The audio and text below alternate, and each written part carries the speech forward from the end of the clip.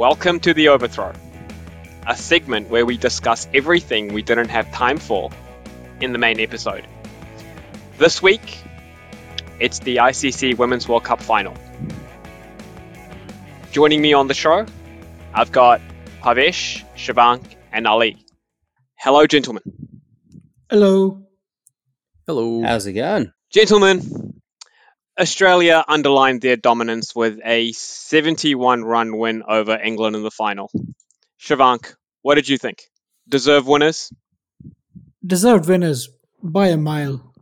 There was no better team in Australia throughout the tournament. There was no better player than Alyssa Healy, especially in those clutch moments, that is the semi-final and the final. I think somebody made a comment during the game. Alyssa Healy was nowhere near the top of the leaderboard for batting runs up until the semi-final, and then she just blitz everyone with 300 runs across the last two games. Yep. You can't be a normal athlete and just rock up to the two most important games of a tournament and then just smash the other teams for 300 odd runs together. But in saying that, I was a tiny bit disappointed by the English bowling lineup, especially between the 30th over and the 45th over. They had one tactic for both Beth Mooney and Alyssa Healy. They stuck to it and did not change it, even though they were being smashed all over the park. That for me was a bit disappointing. But yeah, other than that, it's been a very good tournament. And having it in our backyard, well, almost in our backyard, at least for me and Ali in New Zealand, kind of made it more prominent and more accessible. So yeah, I had fun watching it. It was a hugely entertaining tournament, but I must say, as a long-time follower of cricket, it awakened some PTSD in me. Watching Australia win so easily and the rest of the field competing so hard for the privilege of getting hammered by Australia. I don't know, guys. Has it brought back some repressed memories? Something 2003? 2003, 2007, 2015, and you name it. And just to see the team list with Healy in there as well, definitely brings back those memories, right? Oh, yeah. Look, by the way, I must apologize to any viewers out there that my only touch point here has been the Men's Cricket World Cup tournament. It actually says more about my own ignorance of the women's game and its history than anything else.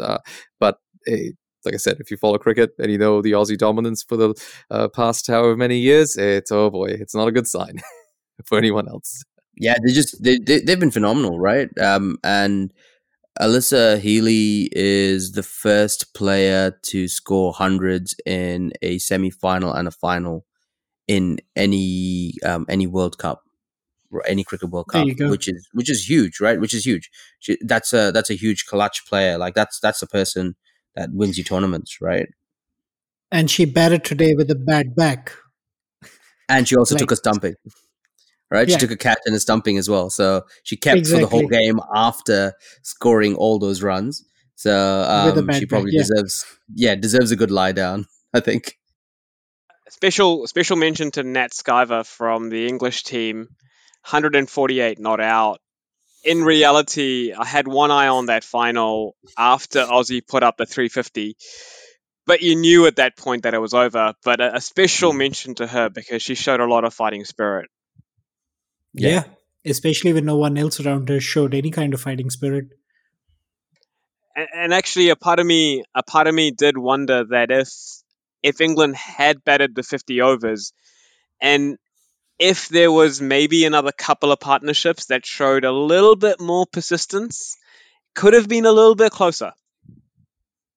Yeah, could have been. But I will still say that I think the English lost the game in their bowling. There were too many gaps in the field. They had one tactic. They persisted with it when there was no reason to.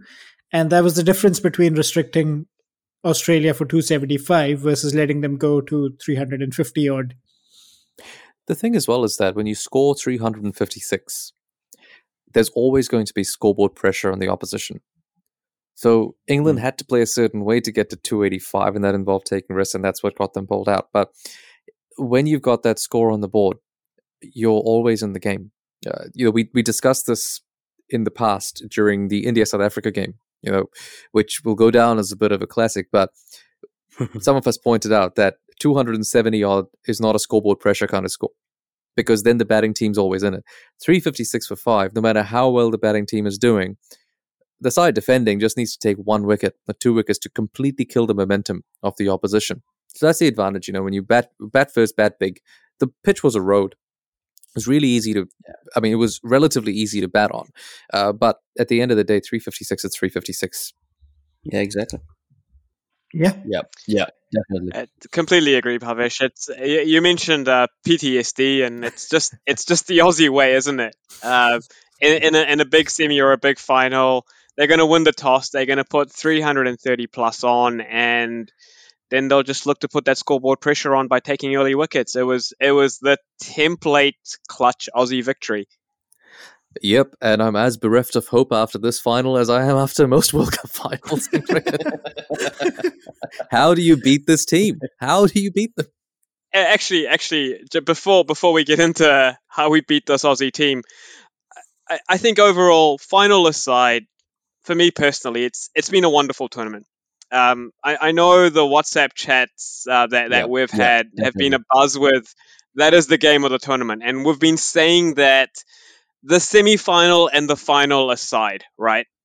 We've been saying that week after week after week. In fact, in the last recording of the back pass, we had to delay by 52 minutes because that South Africa India game was on, and we just said, guys, let's not pretend like we're doing anything else except watching this game. It has been a magnificent tournament. Can I just commend you guys for being able to discuss that? Because I was curled up in the fetal position, which is why I couldn't actually make that recording. I was rocking back and forth, crying my eyes out at the unfairness of the whole thing. Oh, I thought you might have been watching Harry Maguire defending Bhavesh. Look, I'd had enough punishment for the day. I've been through enough in my life. God. That's what Rafael Varane said after 90 minutes of Maguire. But seriously, I thought you said I was going to play with Jerry Maguire. Jerry!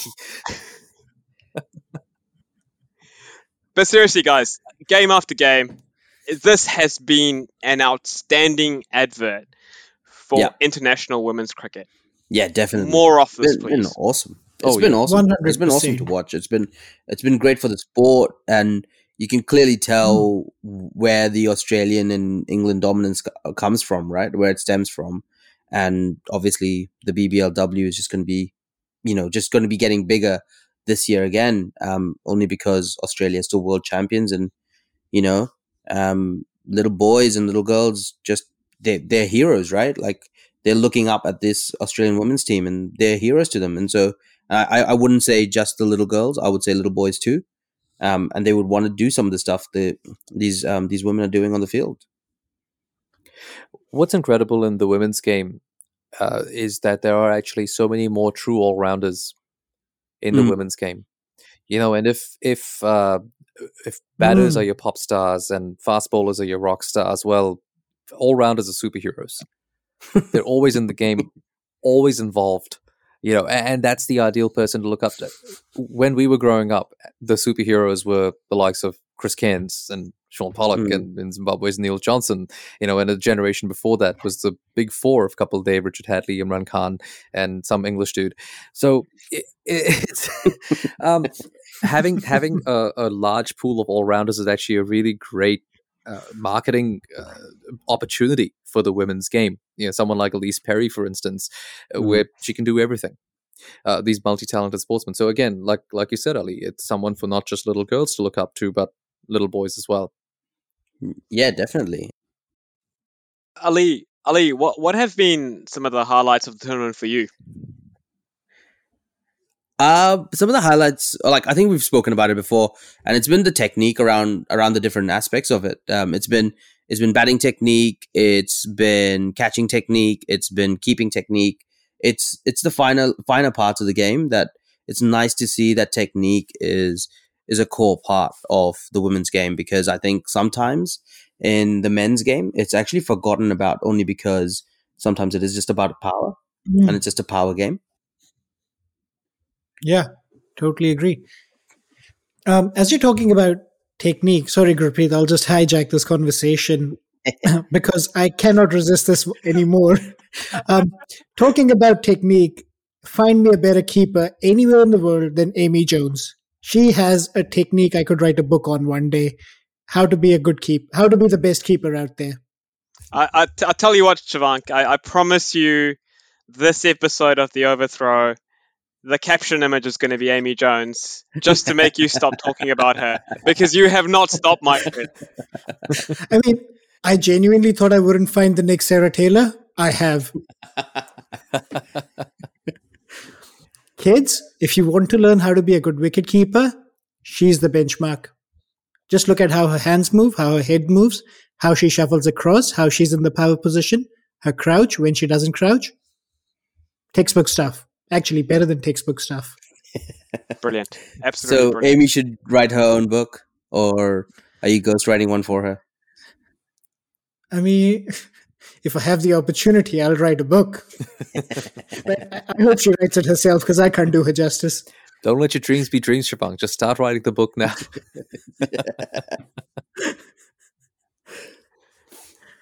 Yeah. Look, for me, I think I probably mentioned it already with the all-rounders. That was something that stood out for me. But also the number of close finishes we had. You know, this format where everybody plays everybody has long been considered to be the gold standard in World Cups. I've always disagreed. I think they got lucky in '92 because 2019 in the men's events was actually quite boring in the group stages because there were so many dead rubbers. But because we had close finishes, because we had upsets, this format really worked because a lot of games went down to the wire. There was always something to play for, and really in the last few rounds, any one of about 4 teams could have finished in those final semi-final spots. So that really helped. I think Australia, of course, and South Africa in the group stages were a level beyond everybody else. But the rest of the pack was so closely matched that you didn't honestly know who was going to win that game. You know, no one's walking in with the swagger that Australia had because they couldn't guarantee that they were actually going to win. And so that made it a really interesting tournament and led to, I think, some of those classic moments that we're going to remember forever. Yeah, exactly. And Pakistan and Bangladesh pulled out a couple of great performances as well out of the bag. Absolutely. That to me is personally the real highlight of this tournament, Bhavesh. The number of times where I literally stopped whatever else I was doing because we had a match that had a cliffhanger finish, and it was a cliffhanger finish with heaps riding on it because it wasn't a dead rubber group game. It was, as you say, a genuine chance of making the playoffs. I think the entertainment value and look, some of these games were low scoring, right? We look at the New Zealand Australia game; it was low scoring, but there was 1 wicket in it, edge of the seat stuff. I think what we've seen here and some of the skills that we've seen, especially as we look ahead, I think it bodes really well for the women's game. I just want to say as well that I think it would be doing a disservice to the women's game and not to approach this with the same way we would any other sport.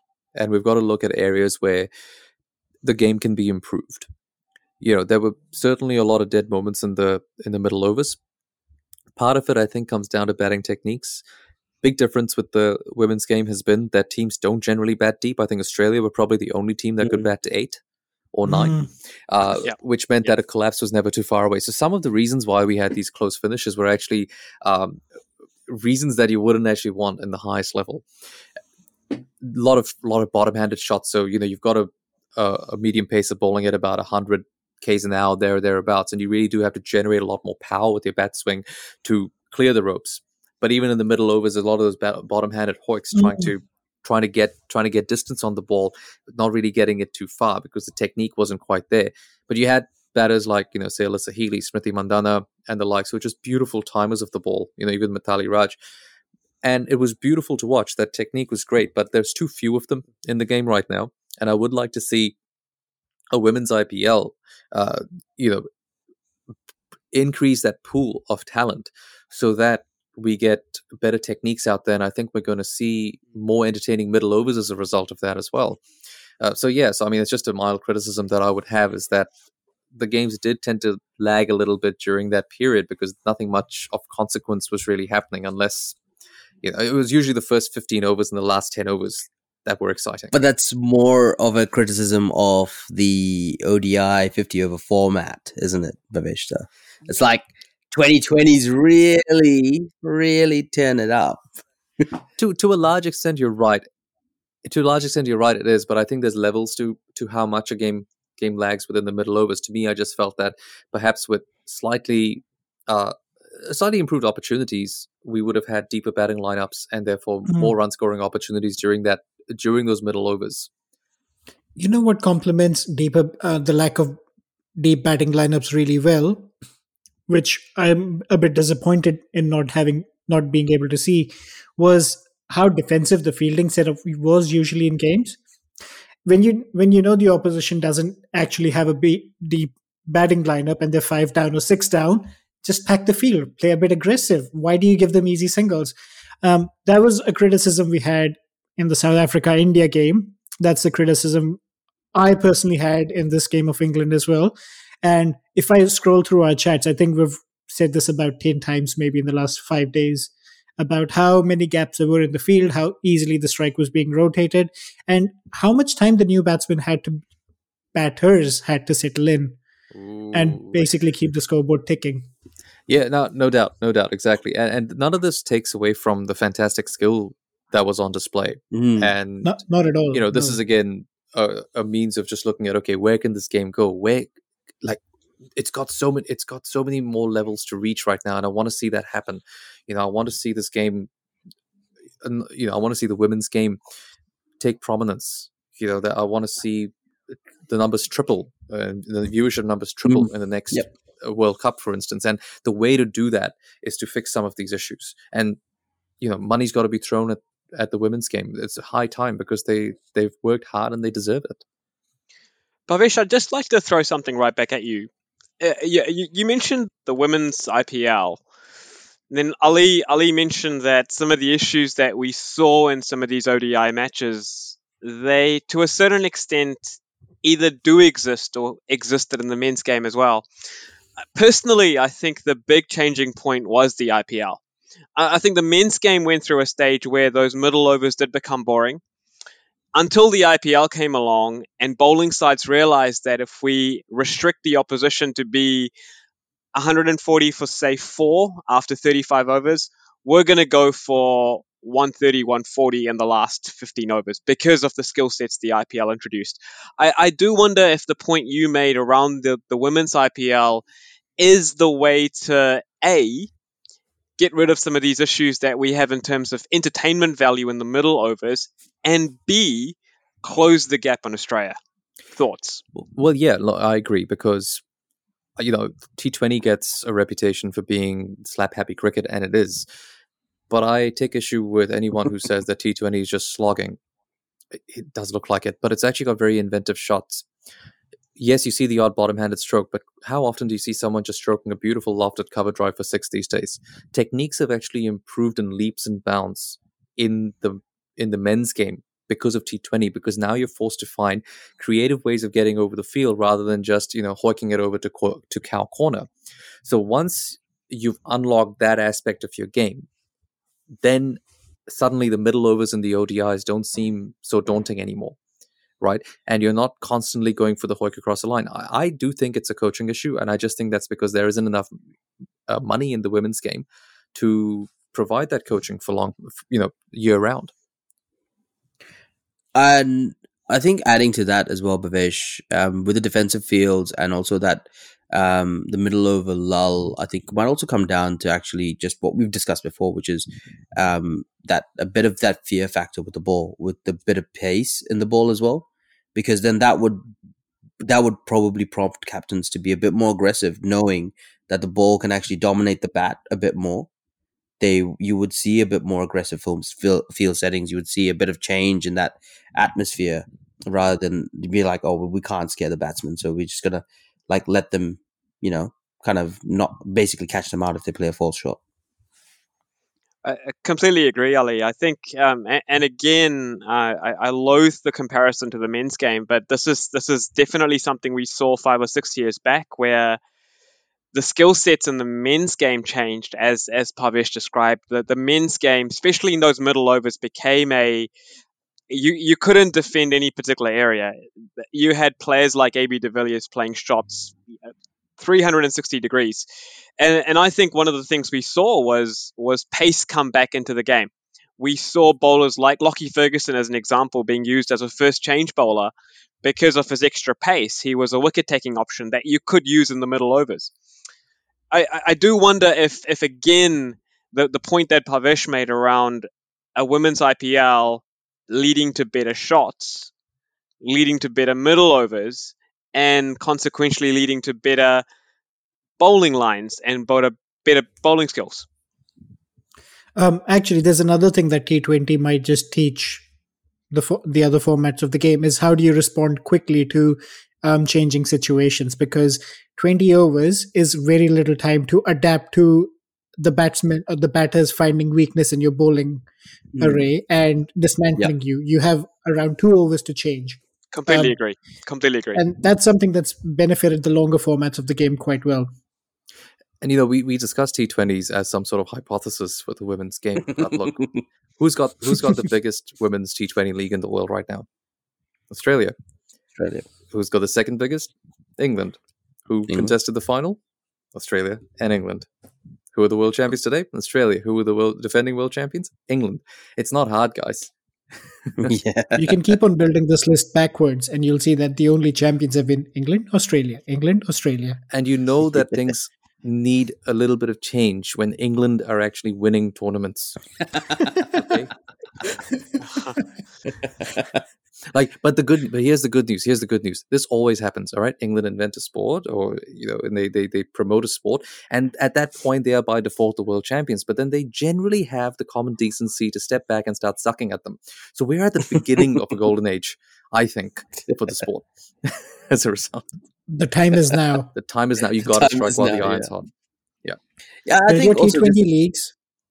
Yeah, I think the IPL will also just get more cricket, more women's cricket on TV. So it'll just get more coverage. It'll get more press. We'll be more familiar with it, right? Like I think that's part of the other thing is we don't get to watch much women's cricket outside of the World Cup, outside the BBL, BBLW. There isn't much women's cricket really televised or publicized.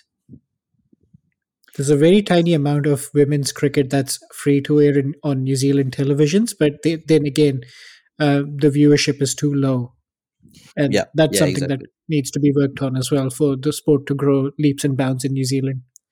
There's another opportunity that really excites me for the women's game, which is that it's not actually bound by all the stuffiness and tradition of the men's game necessarily with regards to who the test playing nations are, or rather it shouldn't be. I think that the women's game should expand even further, have bigger World Cups, bring in more teams from non-traditional cricket playing nations to really grow the game and to stand on its own 2 feet. Right now, if you look at the game today, India has a population of over 1 billion people. The total cricket playing population on Earth probably doesn't even reach 2 billion. If you look at probably 70% of all supporters of cricket are Indian by population, if you were to assume proportionality there, right?